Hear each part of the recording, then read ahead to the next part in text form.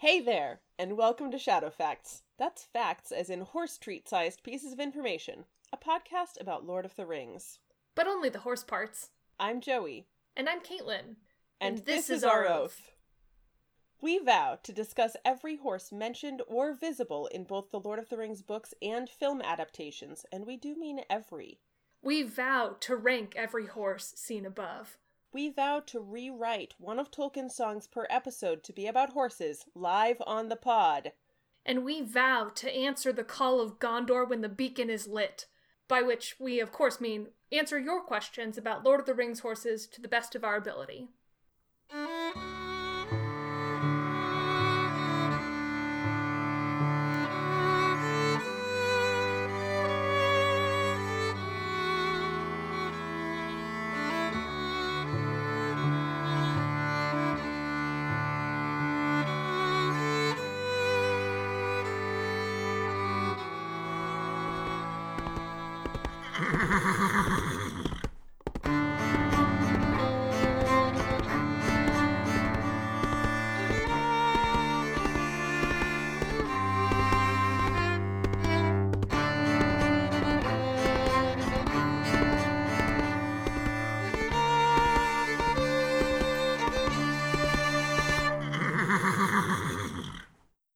Hello, and welcome to this special episode of Shadow Facts. We're taking a break from our regular horse archiving to chat with Molly Knox Ostertag, who you may know from her graphic novel The Witch Boy or her work on Owl House. More recently, Molly has been writing and drawing a really lovely Frodo Sam fic and having a lot of feelings about Bill the Pony. Molly, thank you so much for being here. Thank you. Thank you for indulging me. I'm very excited. As soon as I saw the pun in your podcast name, I was like, I'm in. It's very good. Yeah, that was kind of what started it all. I mean, we were like, hey, what if we made a podcast about Lord of the Rings, but only the horse parts? But then once we came up with the name, we were committed. Like, oh, we have to do this now. I understand. It's honestly like TV writing is a lot like that too. When you come up with a good pun, you're like, I guess we have to engineer everything to make this work. Yeah. It's like a little secret of cartoon writing.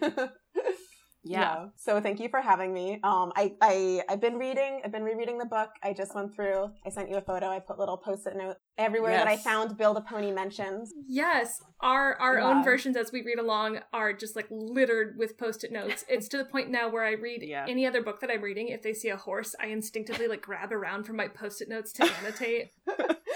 I love it. I mean, and Tolkien was like, he loves horses, I feel like. I mean, you guys know this already. The descriptions, like, he is definitely a horse girl. Like, it's in the book, canonically. Absolutely. Yeah. Yeah. So tell us about your Bill the Pony feelings. So my biggest love in Lord of the Rings is Samwise Gamgee. He's my comfort character. If I'd been a certain age on Tumblr, I would be like, I'm Samwise kin, you know, like, I just like, I just like identify with him so deeply and like find him so inspirational, and relatable. And I just love that Hobbit. And I love his relationship with Frodo. It's really like beautiful and romantic to me. So yeah, I just like that. At like partway through the book, Sam is like, I guess we have to adopt a pony. I'm going to care for this pony now. I'm going to fix it up. I didn't realize until reading it this time that like they adopt the pony from a man named Bill, who's evil. Yeah, and then that's how he gets without his addressing it, Sam is just like, the pony is named Bill now. Like we need to redeem this name. Like it's never called out in the text. This is new, better Bill. I love it. He's like, I really have fixed. Yeah, I'm going to like just completely erase Bill Ferny from history. It's Bill the Pony from now on. It's very cute. But I think recently, like, I watch Lord of the Rings every summer. I watch the movies. And this summer obviously has been like crazy. So it's like the feelings are bigger than usual. But what hits me every year is like, as recently in the last couple of years, is that these are movies about, and books about like this world in decline. Like everyone that we meet, all of these epic heroes, everything is kind of like coming to an end. Like the elves are ending. Minas Tirith used to be glorious. Now it's not. Like on the horse note, like Theoden is like, oh, Shadowfax is the last great horse. There's never going to be another horse like Shadowfax. Like everything is winding down in this way that feels like you understand that Tolkien wrote the books during wartime, and like it kind of feels very relatable right now. And what I love about Sam and like hobbits in general is that they're the only ones who are not. Like Sam especially is this like generative force who's like caring for things and making things grow and healing things, and there's no one else in the story really doing that. And so that's like my big feelings about like Bill, is that he takes this like measly sad pony and heals him up, and like it's just like everywhere Sam goes and everything Sam interacts with like gets better and becomes more whole, and like he's the one who like keeps Frodo on the quest and like saves Frodo and like really makes it happen. And I just like, in a story that is so much about like last stands and like people just like going into the West gracefully or dying victoriously on the battlefield, Sam is the one who's like, no, we're going to live, we're going to flourish, like we're going to heal from our wounds. And I find it very, very relatable. Yeah. So that's my book report on Bill the Pony. That's why I love it. Absolutely. I don't know, like, I didn't pay a lot of attention to Sam when I was younger. I don't think I paid a lot of attention to most of the characters. Like, I care about everything that made the books good. Yeah. And, yeah. And, like, elves in general. And now I'm like, oh, there's so much here. There's, like, so much characterization. And Sam is an incredible character. And also, when I read these books when I was younger, I had very little awareness of my own queerness or anybody else's, and so I was like totally oblivious to like any of that. And it's been really exciting to like revisit the books and movies now with I feel like Sam gay was like eyes fully open. Yeah, he was like a little bit of an embarrassing character for me. I don't know why. He's always crying and blushing and like being kind of he's a very earnest boy. Yeah, he's so earnest. He wears his heart on his sleeve in a way that I was very embarrassed by, in a way that I look back now and I'm like, a lot of characters where I'm like, oh, that was sort of like a gay thing, like that I was like, I'm embarrassed by this character, I can't look at them too closely. So it's been like, I feel like I loved the books and the movies. I was like a teen when they were coming out, like a young, or like more like a preteen when the movies were coming out. So it was like really big for me.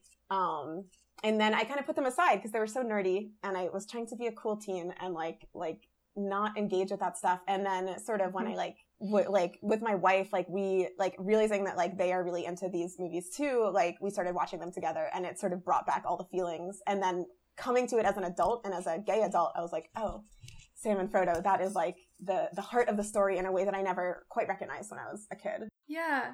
We have talked a lot about how powerful, how like in the books, a lot of the like intentional canonical romances come across really flat and uninteresting, but that he's actually a really compelling romance writer when he's not intending to be. Like so much of Frodo and Sam and Legolas and Gimli, like there's moments of like humanity and characterization are like so strong on the page that it's wild to think that anyone could read them and not be like, yeah, those are two people in love right there. Yeah.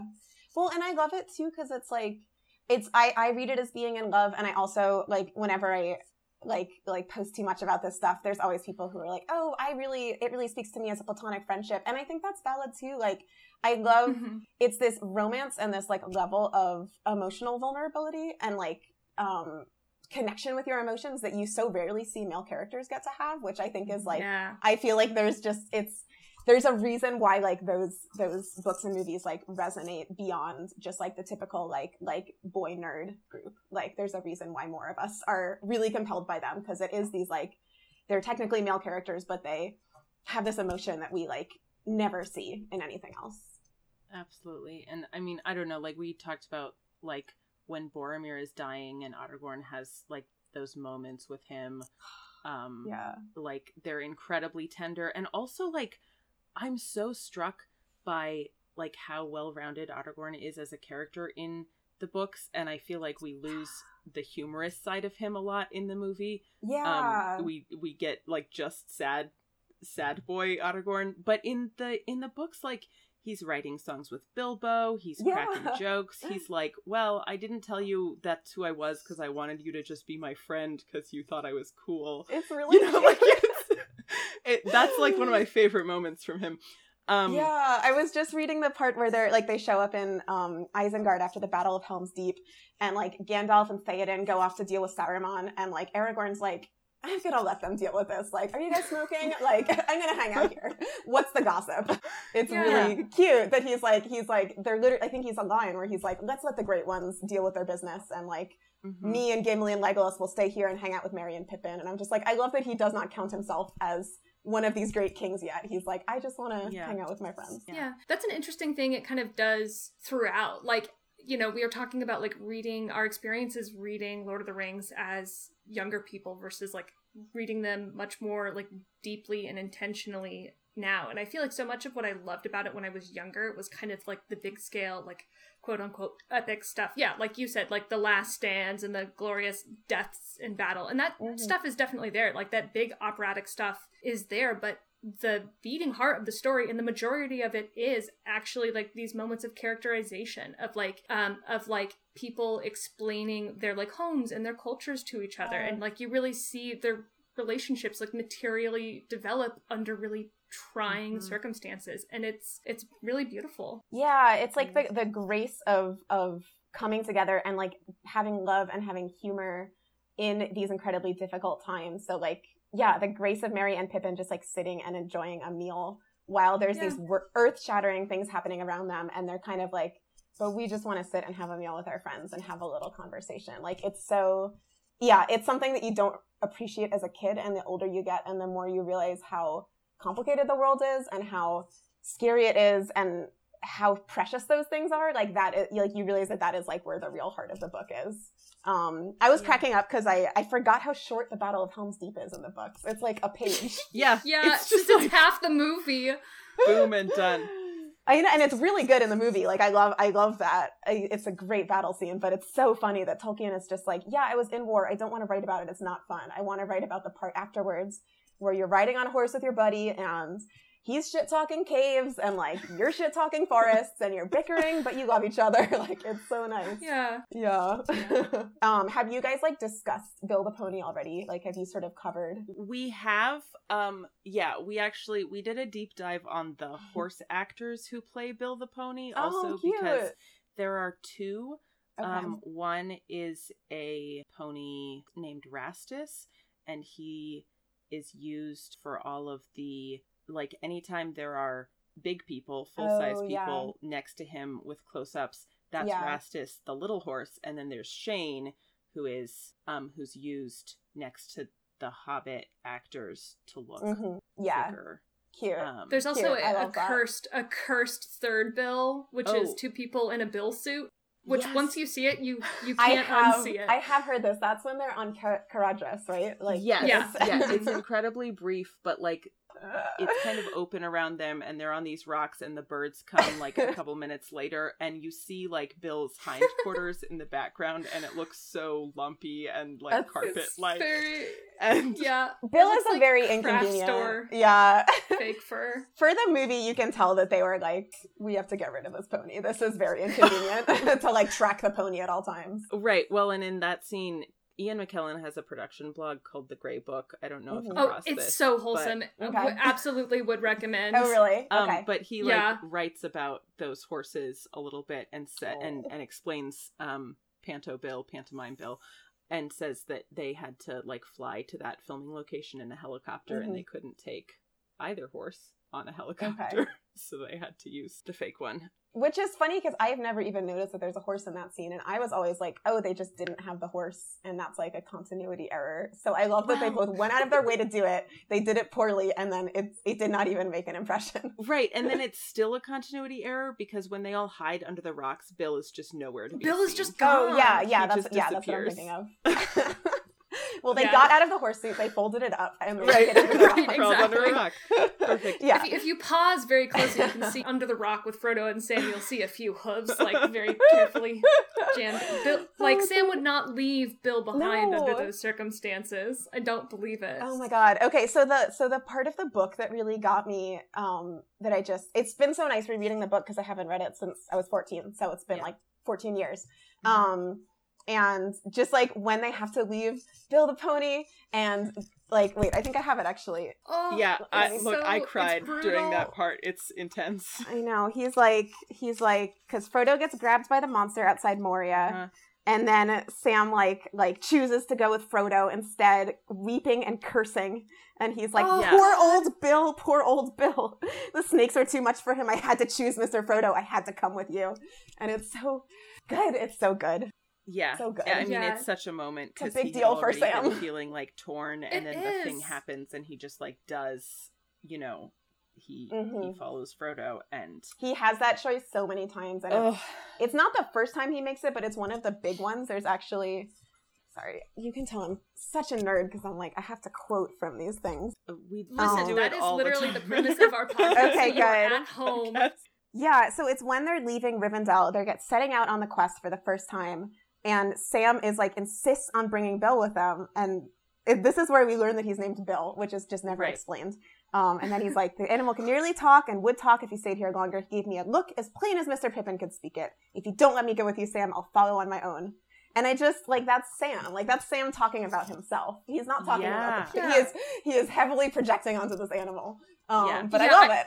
I do love the ways they like reflect each other. Like you were talking about Sam, like the thing that sets Sam apart is like Sam is this character who, in a way that none of the others do, like the heart of his character is about caring for and nurturing the people around him. And like, and you see that important bit of characterization reflected in Bill. Like when, you know, Sam starts looking after Bill and goes with the party, it's not just like Bill was a sad, like, underfed pony when he belonged to Bill Ferny. Like, those things change, but it's also that, like, Bill starts looking after his writers. Like, there's a specific quote where he's like, Bill picked the best footing to make it easier upon his writers. And I love that. Yeah. When Frodo is injured and, like, is being carried. Yeah.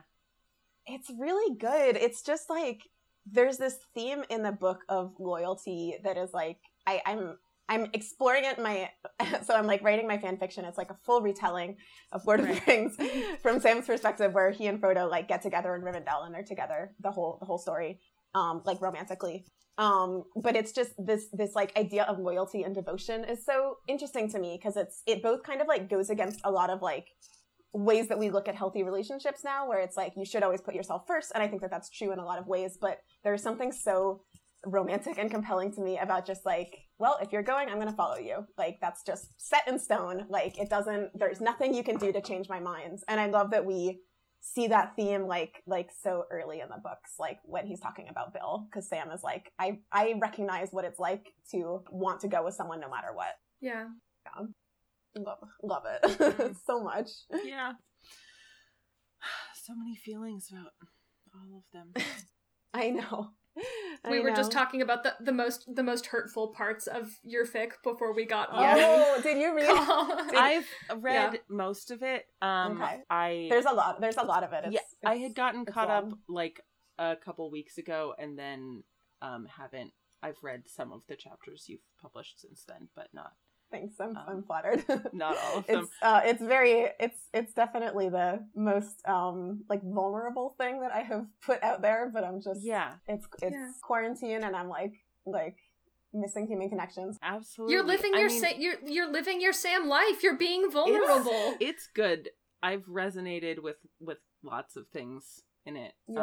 And I don't know. It's been really good to like, I mean, it's been interesting because I've been doing such a like deep read of the book, and then it's fun to like have that as like an additional, I don't know. Yeah. That's what I really wanted it to be. I mean, I'm doing it for movie canon, but I'm trying to like bring in as much book like ephemera as I can.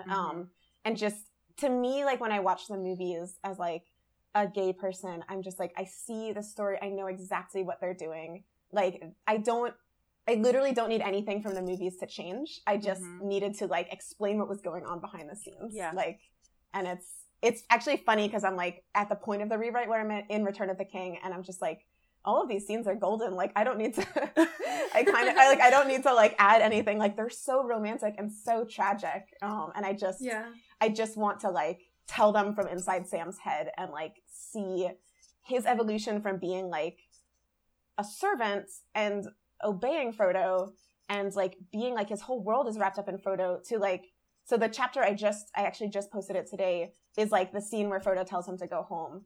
And Sam does. And then he like turns around. And it's, to me, that's so crucial because it's like the first time that he actually disobeys Frodo and like actually is like, you specifically told me, and I am like, you are my like master in all of these ways.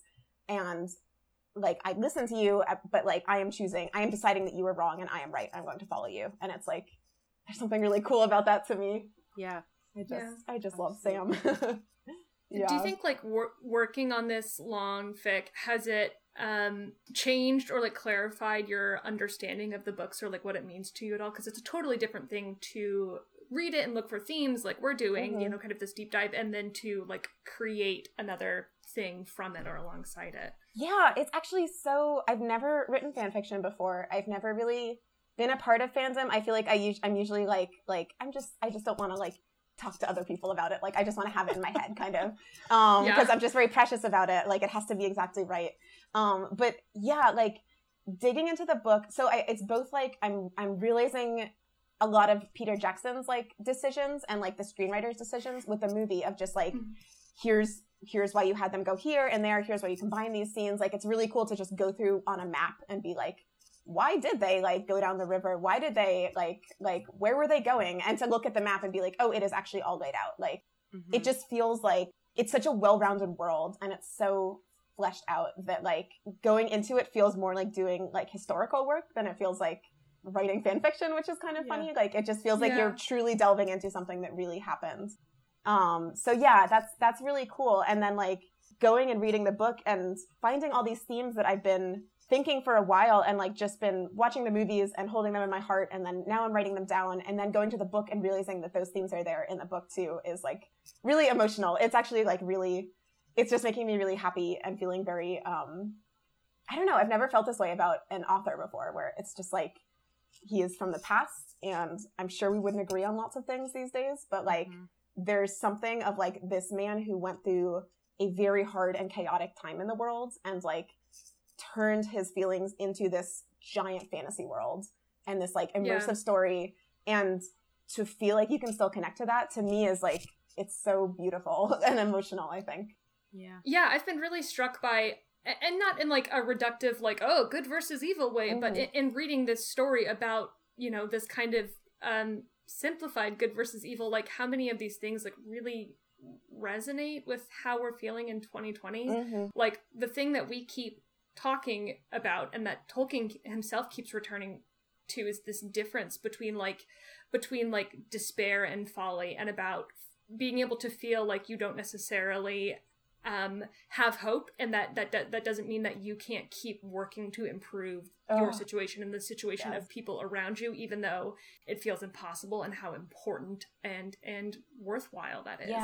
Which like, God, that's 2020, put a fucking sticker on it. Like, I know.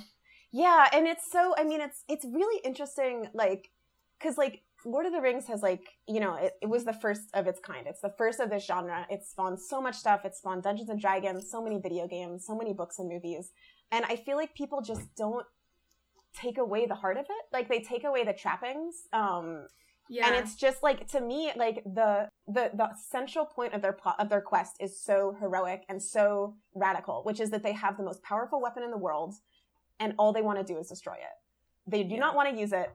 They just want to destroy it. They just like, and they know that when they destroy it, it's going to probably mean that the world is going to end for a lot of people. Like they know that that is going to be like the end of the age of the elves, the end of the age of the dwarves. Like a bunch of change is going to happen. And it's just like that being the central quest to me is so, like he sort of actually says, he has a foreword where he talks about like how this book is not an allegory for the war, because he's like, if we had something like the One Ring and the war, no one would be trying to destroy it. They'd be trying to use it. Like, so it's already fantasy, just that concept. And like that to me of just like taking something that could be great power, but also is destructive, and like recognizing that you have to like destroy it in order to like begin a better world is like shit. It's so good. Yeah. It's so, it feels very radical, for like a really radical concept still, and I feel like people do not really take that away from the book very often. Like they just take away like the cool battles and like orcs and stuff. It has been interesting for me, like watching these movies with Joey because I grew up like seeing the movies in theaters and like watching them once a year, every year, and like every sick day I ever had growing up. So these movies are like very near and dear to me, and watching them with Joey, who didn't watch them as much growing up. I watched them, but I have in a not good way rewatched them the way Caitlin has. We affectionately refer to them as the Peter Jackson complainer. For pointing out some of the like the issues of adaptation, and it feels like like you're talking about, like people sometimes take the wrong things away, like they take the trappings and not the meaning.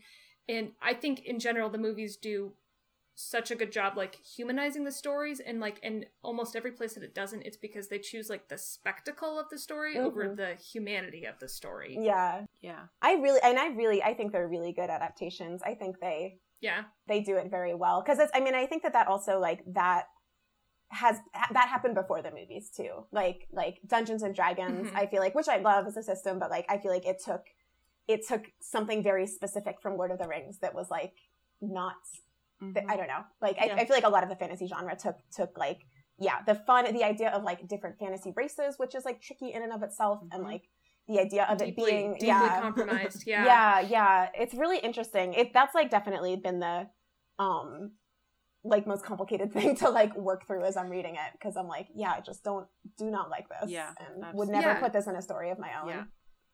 This is like a huge, really complicated question, so feel free to like, hard pass. But we were just talking about like, we both care about fantasy a lot, but it feels like in some ways the genre is broken. Like specifically about like fantasy races and about like the amount of violence, like, and we were talking about trying to like muddle through of like, how do you tell fantasy stories in a way that like fully recognize the humanity and like personhood of everyone involved? Like, how do you have fantasy without evil fantasy races? I mean, I think it's important, and I think it feels very passé to me at this point, like whenever something has like an evil race in it, like that's just like a very like incorrect thing to do. And it's like I think I cope with it in Lord of the Rings by sort of interpreting it more as a metaphor, but it still is like not great. But it's funny, I when I was a kid I went to a live action role-playing summer camp, because I'm very cool. Where we would like LARP. We were teens. We would LARP out fantasy stories. It was really cool. But the thing about LARPing is that like, if you have a story with a bunch of evil goblins in it, you still have people playing the goblins. And so if you're the person playing the goblin, you're like, well, what's my backstory as a goblin? Like, what's my name? What's my desire? Like, what's my greatest trauma? And like, even if your character literally only exists to be goblin number 4 and like get killed a bunch of times, you still kind of are embodying that character. And so to me, like as a writer, that's something I'm always like, I'm never going to have a strawman character. Like there's never going to be the character who just represent, like who isn't a full person. Cause it's like, it's not true. It's boring. It's not the kind of storytelling I'm interested in. So yeah, I think it's like, I would love to see, like, I don't know how you would do Lord of the Rings. Like, dealing with that, because it feels like it. This is the rock we were like running into. I've been thinking and talking about it, and my sister and I were talking about it the other day, and talking about like moving toward like, well, this is one of the Peter Jackson moments that I felt the most like conflicted about. But Theoden has sort of given into like fear and manipulation and stuff, right? In the movie, he's like literally like possessed by Saruman. And I think you lose a lot of the like the power of that scene in the book, actually, because I agree with you. I forgot that he wasn't like under a spell. No, he wasn't. He had until just I just been read like it in the listening book.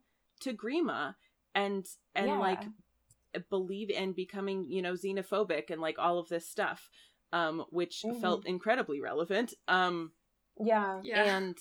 I think like if I were going to make a Lord of the Rings adaptation, I would go much more that direction with like any people who are working with or allied with Sauron, is that, they have fears about the world ending, etc. Sauron is offering them, protection, stability, etc. And that it's much more there's corruption that happens, but it is happening within the lifetime of a person, not before they were born, and therefore they are born evil, you know?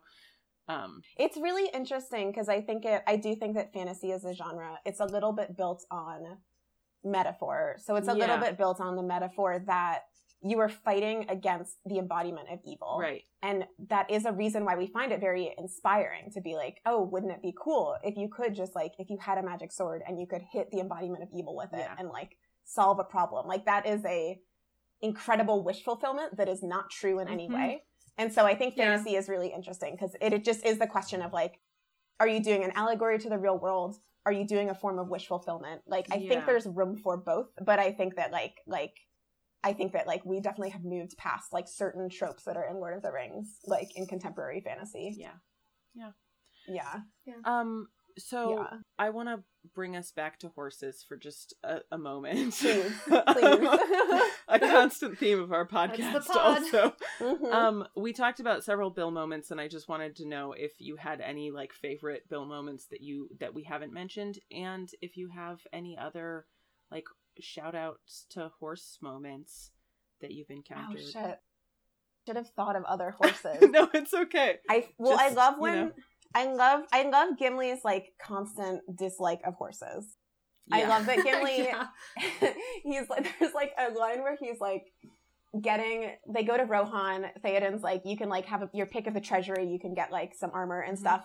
And Gimli's like, talked about this. Okay. Yeah. He's like, I'm gonna get a shield with a horse on it, but just FYI, I do not like horses. Yeah. I would rather have it on my shield. I do not. And Theoden's like, horses are my whole thing. Like, I don't know why you're telling me this. It's so good. This is so rude. I would rather bear a horse than be born by one. I know. He's such a... Gimli's so fucking funny in the books. He really is, and in like a very different way than movie Gimli. Like, Tolkien is so good at like zingers, and I feel like in the book, like Gimli, Sam, and Aragorn get his best zingers, and that does not come through in the film. He is actually so funny, and he's funny in like little underhanded ways too, where it'll just be just a little thing in the description. Yeah, it's like a lot of kind of like petty bitch humor that I love, and it's so good. My God. We talk about Aragorn is so dramatic. Like he's got all the zingy one-liners. Like a teen, he is always like dramatically flinging himself down on surfaces, like to like listen to the ground, or just like flinging himself down to sleep. It's so good. He's always flinging himself. Yeah. He's also like Aragorn is like one of the top canonical horse girls, which is a thing of interest to us. Like, that man loves horses, which we appreciate on our horse podcast. He does. It's a very good scene in the movie where he sees a horse and is just like, I'm gonna go murmur to this horse, like I'm gonna trust me, I got this. I like the Bill moment that I like is just when they take Bill away from the other Bill Fernie, who owns him. And he calls Sam Sammy, and he says, don't go treating my poor pony badly. And Sam throws an apple at him and hits him right on the nose. So amazing. And then he's like, fuck, I wasted a good apple. Which I think that's like I just think it's great. Yeah, it encapsulates I just love, Sam so is like, well. He's so, I don't know, it's just like, you just don't see this kind of character a lot, where it is a like truly humble character who truly is simple and kind of bumbling, but also very competent and but so he has like absolutely no ego, and it's just like it's very aspirational, and it's very like lovely, I think, to have a character celebrated like that. I sort of live, the thing that kills me the most in the books is just the little moments when Frodo appreciates Sam, like when Sam will like recite a poem. And then they're like, who wrote that? And Frodo's like, he wrote it. Of course he wrote it. Like, he's great at writing poems. Yeah. Like, it's so good. Yeah. Every like instance of like, of Sam like reciting his own poetry, or like I think about like Frodo, the scene in the book of after Gandalf has died and Frodo is kind of like eulogizing him with a song, and Sam like busts in with his own verse. It's just like, I can't handle this. Fucks me up. It's so good. It's just, it's like there's so much, and that's, okay, so that's sort of like going back to what we were saying, there's these ideas of like good and evil and like corruption and purity that are very baked into the book, but I think I do love Sam because I feel like he's a little bit outside of all of it. like there's this almost like scale of like good to evil, where like elves are on one side, orcs are on the other, and it like you see it in their descriptions, you see it in the way they're talked about. And Sam is just, he is the farthest thing from an elf, but he is also the farthest thing from an orc. And it's like, he kind of, I think to me, in the story, he is like the future. Like this old world that is built on these like intense dynamics of good and evil is getting set aside. And like the characters know that. Like Galadriel knows that. Theoden and like Gandalf and Elrond, like everyone can see that this end is coming. But none of them can really see what the future holds. And like Sam is the only person who really holds the future, which is like just like simpleness and kindness and like devoting yourself to people. Wow. I find beautiful. Yeah, I love that like interpretation of mutual care and like Sam is the future, especially like a scene that hit me with big emotions in a way I wasn't expecting was Galadriel's gift to Sam when they're leaving the forest, and she gives him a box of dirt so that it's like a promise that like you in the future your purpose is to live past this and to like continue and nurture and grow. That he is a gardener, like that is his core trait, and that means bringing things to life and making things grow and like nourishment. And it's just like it's just so interesting because Lord of the Rings sparked this entire genre that is built on heroes. Like, so at my LARP camp, like, every time we had, like, an 11-year-old kid who would come in and they got to make up their own character, they always wanted to be called Aragorn. They always wanted to be a badass. Like, that is the character, like, that is, like, what people take away. They're, like, so cool. We're going to make fantasy stories about this group of people, and the main character will be this, like, tall badass with a mysterious past. And it's just so funny to read the book and be like, that was never the intention. Like, he is not the protagonist. Frodo's not even the protagonist. Sam really is, or I think Frodo maybe is the protagonist, but Sam is like where the moral compass of the story points to. And it's like, that's the thing that does not get taken, like that people don't take away when they translate this genre into other things. Yeah. A lot of feelings about fantasy.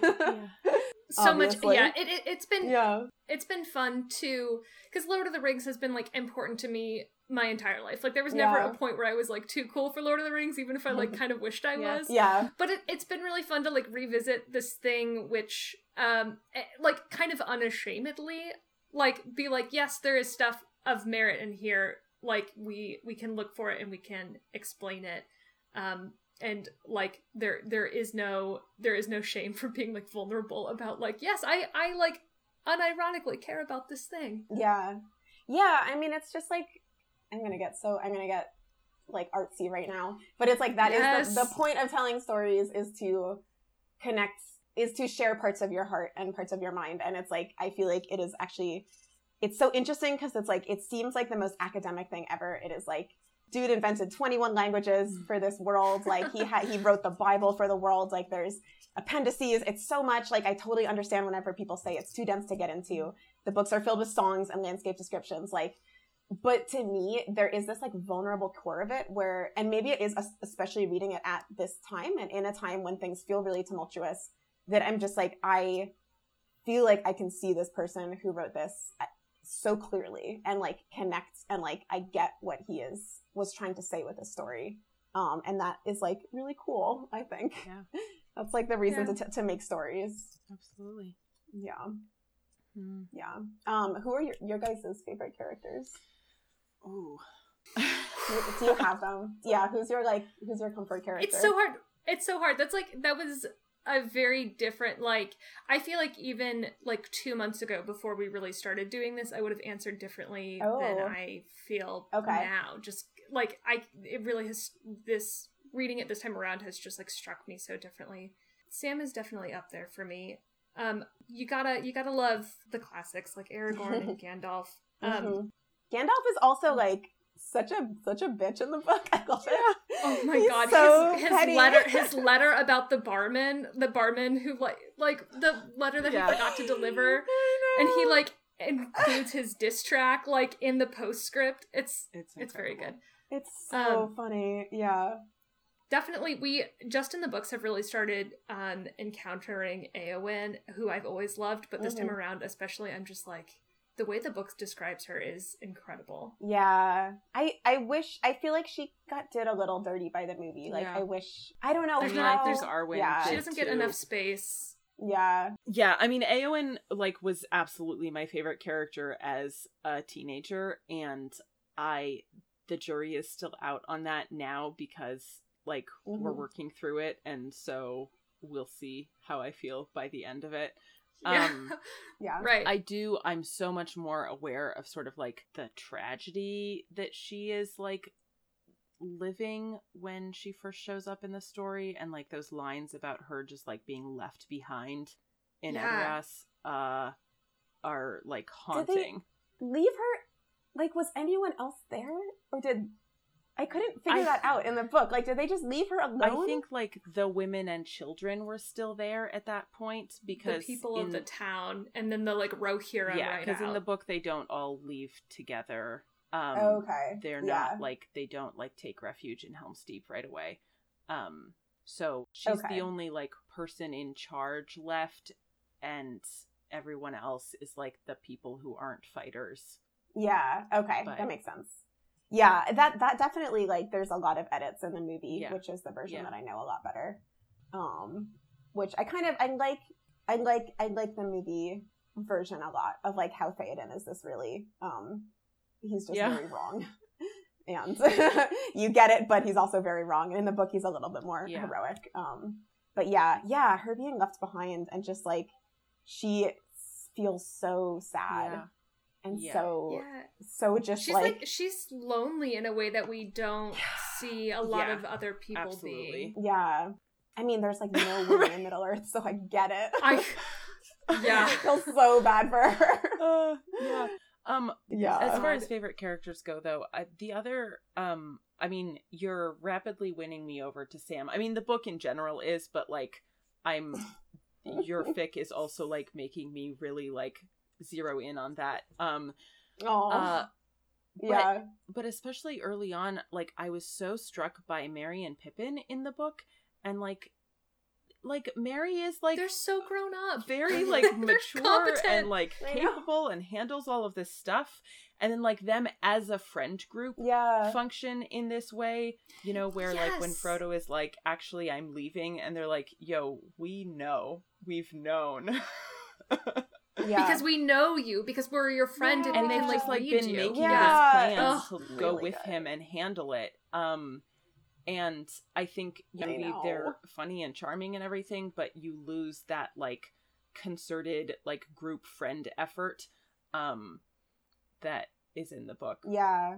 This feeling of like, like we're hobbits, we're the only sensible folk here. Like everyone else, we don't know what's going on with them. Like they're all caught up in ideas about glory, and like we're the only people who know like, here's how many meals you have to eat a day, and so like that's one of the things that I've really been liking about your fic is so much of the the authorial emphasis is on the domestic moments, cooking and preparing food and like figuring out how we're going to prepare food and get the stuff for it, because that's like what I want more of from the original text. Well, and it's sort of textual that is what hobbits care about. There's like a really great line from Gandalf that he's like, I forget exactly what it is, but he's like, hobbits will sit on the edge of ruin and discuss the doings of their great-grandfathers or something. Like, they'll just, like, if you get them started talking, they'll talk about the most trivial bullshit, like, when the most big things are happening around them.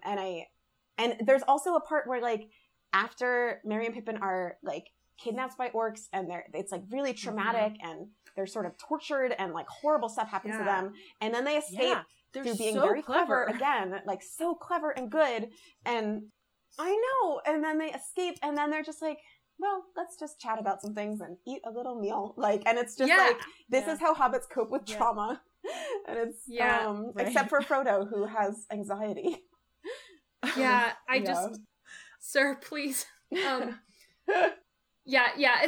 Especially, all of that resonates. And I feel like all of that resonates now, especially like when people kind of across the board, I think, are leaning into like their more hobbity tendencies as a way to cope with the stress of the world. Like who isn't right now like learning how to bake bread and gardening and stuff. Yeah. I'm also struck just now, like thinking about this. I don't know, like the way hobbits in general, and especially Sam, and like putting a focus on him also mirrors issues of like it's all of the kind of labor that, you know, women have often done that's been invisible, right? And Sam does all of that, like makes sure that people are fed and taken care of, and I don't know, and it feels important to actually like put that really in the spotlight. The especially way... as contrasted with like the big quest, the important thing. Yeah, it's like I hesitate to say that they are like explicitly like coded as women, because it's like they could have just been hobbit girls. Yeah. But they're not. But there's something in the way that hobbits are treated, and the way that they're shot in the movies, and the way that they're written about in the story, that feels like very, like, not even feminine exactly, but like as a woman I connect to it and I relate to it, and I like, it's this celebration of like, I don't know, like to be personal, like I love to cook, and I love to like, I'm a very like caretaking person. I love to take care of people. I like to like clean my house and garden and things, and I always used to like think that stuff was stupid and girly, and like especially when I was like in relationships with men, I was like I'm not going to cook for you, I'm not going to do this. And then like sort of like realizing I was gay, and like being with like someone who's not a man, was just like, oh, I can embrace these things, and actually they can be just as valid and just as exciting and cool and good. Like it's just as cool to be good at cooking as it is to be good at like fucking video games or whatever. And so it's like that, like, I think that was like a really big reason why I resonated with Sam, was just like to see these attributes that are so humble and we're so used to seeing as like being domestic and boring and like meaning that you don't get to go on an adventure, like to be like, actually these are the attributes that make you the hero of the story is really cool. Yeah. Oh, man. I'm sort of like hesitant to like learn. I'm keeping my love of Lord of the Rings to the fiction right now. I'm hesitant to learn about Tolkien because I'm like, I don't know if he was a jerk to his wife. I don't know. Like, I'm just afraid to learn. Like, did he do the dishes? I don't know. It's a thing that we've talked about a lot. Yeah, it's really interesting. And I think it's like, I think I'm both like glad with some of my favorite authors. Like, I'm glad that they're not like alive now, because I'm like, I'm just glad that you're not on Twitter. I'm glad that's 100% it. Yeah. I feel like like Douglas, the JKR-ification of Tolkien. Yeah, that would really break my heart. That's definitely been a big reason why I've gone into Lord of the Rings, is because I was like a big Harry Potter person, and then I'm like, oh, I gotta shut that off. But I think Lord of the Rings is also nice because it's like, I also love the movies so much, and it's like, it's not just predicated on one person. Like it is all of these people coming together to like make this world come true, which I think is really fun. Yeah, I love the like behind the scene appendices almost as much as I love the films themselves. Yeah, there's such a huge like unseen background of countless hours and so much effort and knowledge and thought that went into like making every scrap of it. Like, I am very much the person when we're recording and we're talking about like, we talk about, you know, cool props and stuff, and I'm like, well, let me tell you what I learned from the behind the scenes DVDs about the seamstress who made that. Like, it's just fascinating. I know. I remember I wanted to do that job so badly when I was a kid, and then I feel like I got a little older and I was like, oh, that's like a once in a lifetime project. Like, there's no one's making anything like, that's not a normal way to make movies. Like, that was just this very special, like, I think that is what's so wonderful about it, is that it is this like act of incredible love that so many people put into it.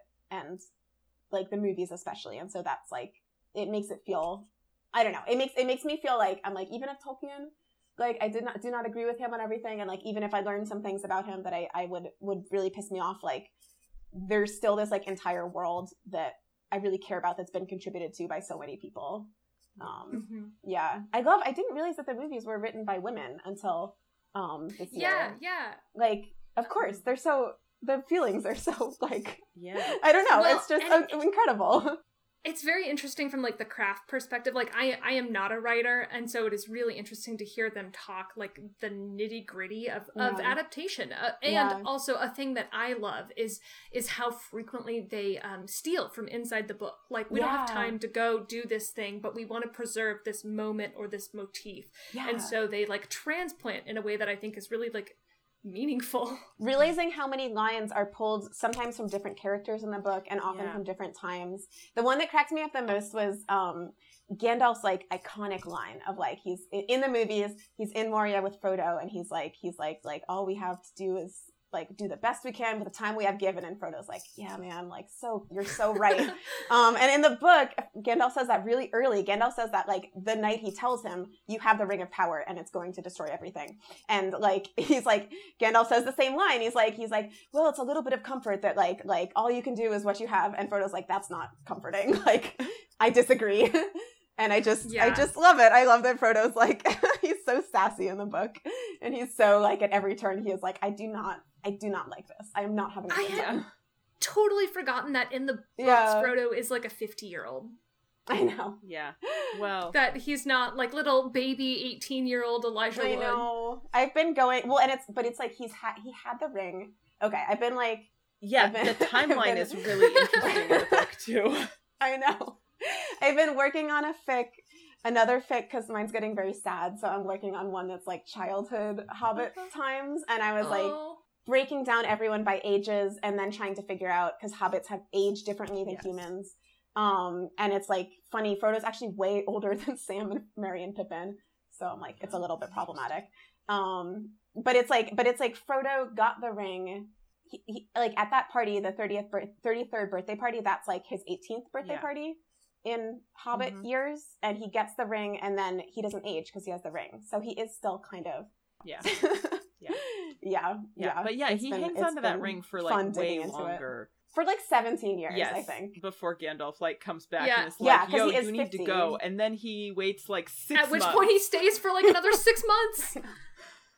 It's so funny. I love the part when like he is just like, I just love Frodo so much. He's just the only Hobbit who has anxiety, you know? Like, he's the only... He really is! Like, the Hobbit's whole thing. Like, none of them understands him, and he's just like, I gotta go on this quest, I gotta do it alone, but I'm so sad about it, and he's like, spends a whole year, like, staring at landscapes and being like, when shall I see this again? And like, monologuing about it. And then his friends are like, we know that you're leaving, and he's like, how did you know? Oh my god. He's so stupid. The mortification of being known. I know. God. I know. He has a lot more. Elijah Wood is wonderful, and his portrayal is perfect in the movie, but Frodo in the book has a lot more personality. He's just a little bit sassy in this way that's really fun. And just a little bit stupid in a way that is fun too. Yeah. Movie Frodo is like 90% like very large eyes. Yeah. I mean, and they're the largest eyes in Hollywood. Like, they're very good acting. I'm just like fully in it. So I made like a playlist for my fic to listen to while I write. And Frodo, I was just like, it's just all Taylor Swift songs. Like, he's just like high drama, like never moved past being 18 years old and like having an unrequited crush, like that level of drama at all times. Yeah. Oh god. Wow. Is there anything else you want to say? I think I got a lot out. I think I got a lot of my feelings out. I'm trying to think if I have any more horse related feelings, but I think that was all of them. I was like thinking about Bill, and I was like, damn, he's the healer. This is what I'm gonna say. So I got my book report out. Bill is definitely one of the good ones. Do you have any so one of our things is we like go through and name all of these like nameless horses who are on the screen for like 4 frames. Do you have any like names floating around that you want to toss out for us to name horses after? Oh man. Okay, maybe you can name a future maybe you horse. Could name some after my kitty cats. That's great. One horse, Fig, especially if it's like a beautiful, elegant but shy horse. And then you could name one horse Toast if there's like a sort of bratty, loud horse. I'm sure. Okay, so Fig. Yeah. Fig, Toast. Elegant. Yeah. But Toast, bratty, and loud. Mm-hmm. Mm-hmm. Yeah. Yeah, especially I feel like there's a horse that throws Gimli at one point. That would be a real toast move. So yeah, anything like that. Great. Yeah, thank you. Well, thank you so much for talking to us about horses. And about Lord of the Rings. We've been deep in our Lord of the Rings feelings over these last couple months, so it is nice to have that like pressure valve release. I agree so much. This was really cathartic for me. Thank you. Yeah. Oh, so many feelings. I know. Yeah. It's unending. We just have to be like Samwise and like lean into our feelings. Maybe write some poetry about it and like just hope that we have someone who loves us enough to like chuckle at the poetry and be like, oh yeah. Oh, you write poetry about your feelings. That's lovely. Oh, well, thank you so much for having me. Thank you. Yeah. It's really fun. If you 3 months down the road decide like, you know what, actually, here's more, hit us up. Okay. I think we'll still be working our way through. Does Bill come back? In the book? I think that there is a line at the end that says like he made it home safely, but I don't know because I'm not there yet. But I looked it up online, and the wiki to rule them all or whatever. my algorithms have been totally ruined by this project. Like all of my Instagram now is like, would you like to buy like a personalized diadem? And I'm like, yes, but it's rude to say it. Yeah, I know. My YouTube is all it's like soothing yoga, and then the Shire soundtrack for 8 hours. I'm like, this is all I need. Yeah.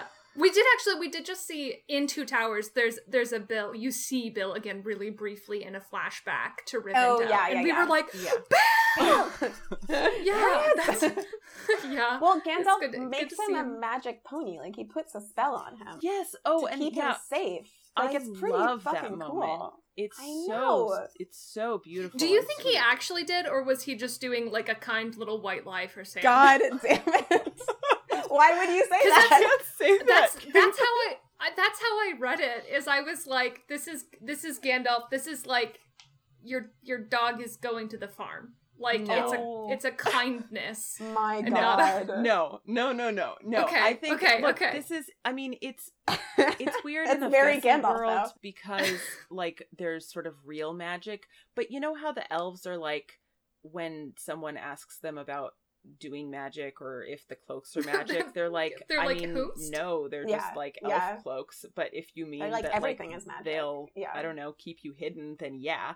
And I feel like, I mean, Gandalf like had true intention and therefore it was magic, but in sort of the it's just the magic of, I don't know, caring. The real magic was the friendships we made along the way. Yes, Bill is kept safe by love.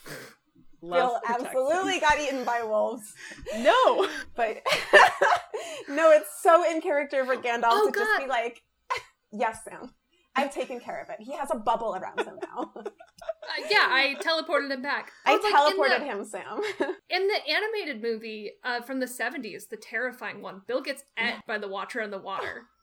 He does. But in the like Lord of the Rings Online MMO that my friend Nicole has played and reported back on, there's like a side quest you can do to help Bill get back to Rivendell safely, and Bill like kicks wolves to get through.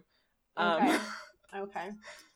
So, yeah. No, unfortunately, I think you are correct, and it's just canon for me that Gandalf lied to Sam, because that pleases me so much. Like, I just don't think that Gandalf would like. I can't believe we didn't talk about this. We were just like, yeah, that's a sweet moment, and in my head, I was totally like, funny. Yeah, it's no, so I funny. took it seriously, but I am the more earnest one of us. Me too.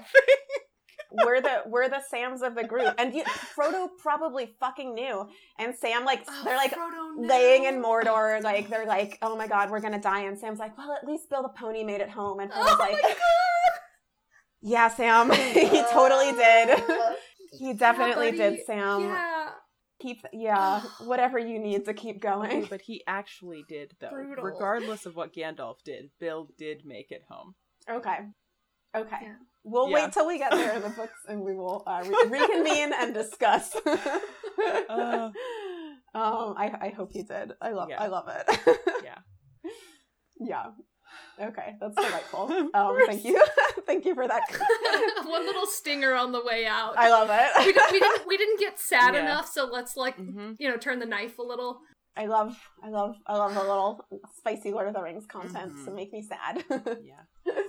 Yeah. Well, thanks again. This was really delightful. Yeah, thank you. It was really lovely to meet both of you and chit chat about horses. Yeah. Bye. Have a good one. Thank you for listening. The music you heard at the beginning was Horse by Horse, arranged and performed by us, Caitlin and Joey. You can listen to it again at soundcloud.com/shadowfaxpod. The cover art was made by Annie Johnston Glick at Dancy Naru on Twitter. I'm Caitlin. My pronouns are she, they, and you can follow me on Twitter at Chalo and Behold. You can follow the show at ShadowFaxPod and email your horse-related LOTR questions to shadowfaxpod@gmail.com. Again, that is Shadowfax, F-A-C-T-S. Joining me on this journey there and back again is... Joey. My pronouns are they, them, and you can follow me on Twitter at Joey the Prince. If you want to read and watch along, check the episode description for the segment we'll cover next time. This has been Shadowfax. One horse to rule them all!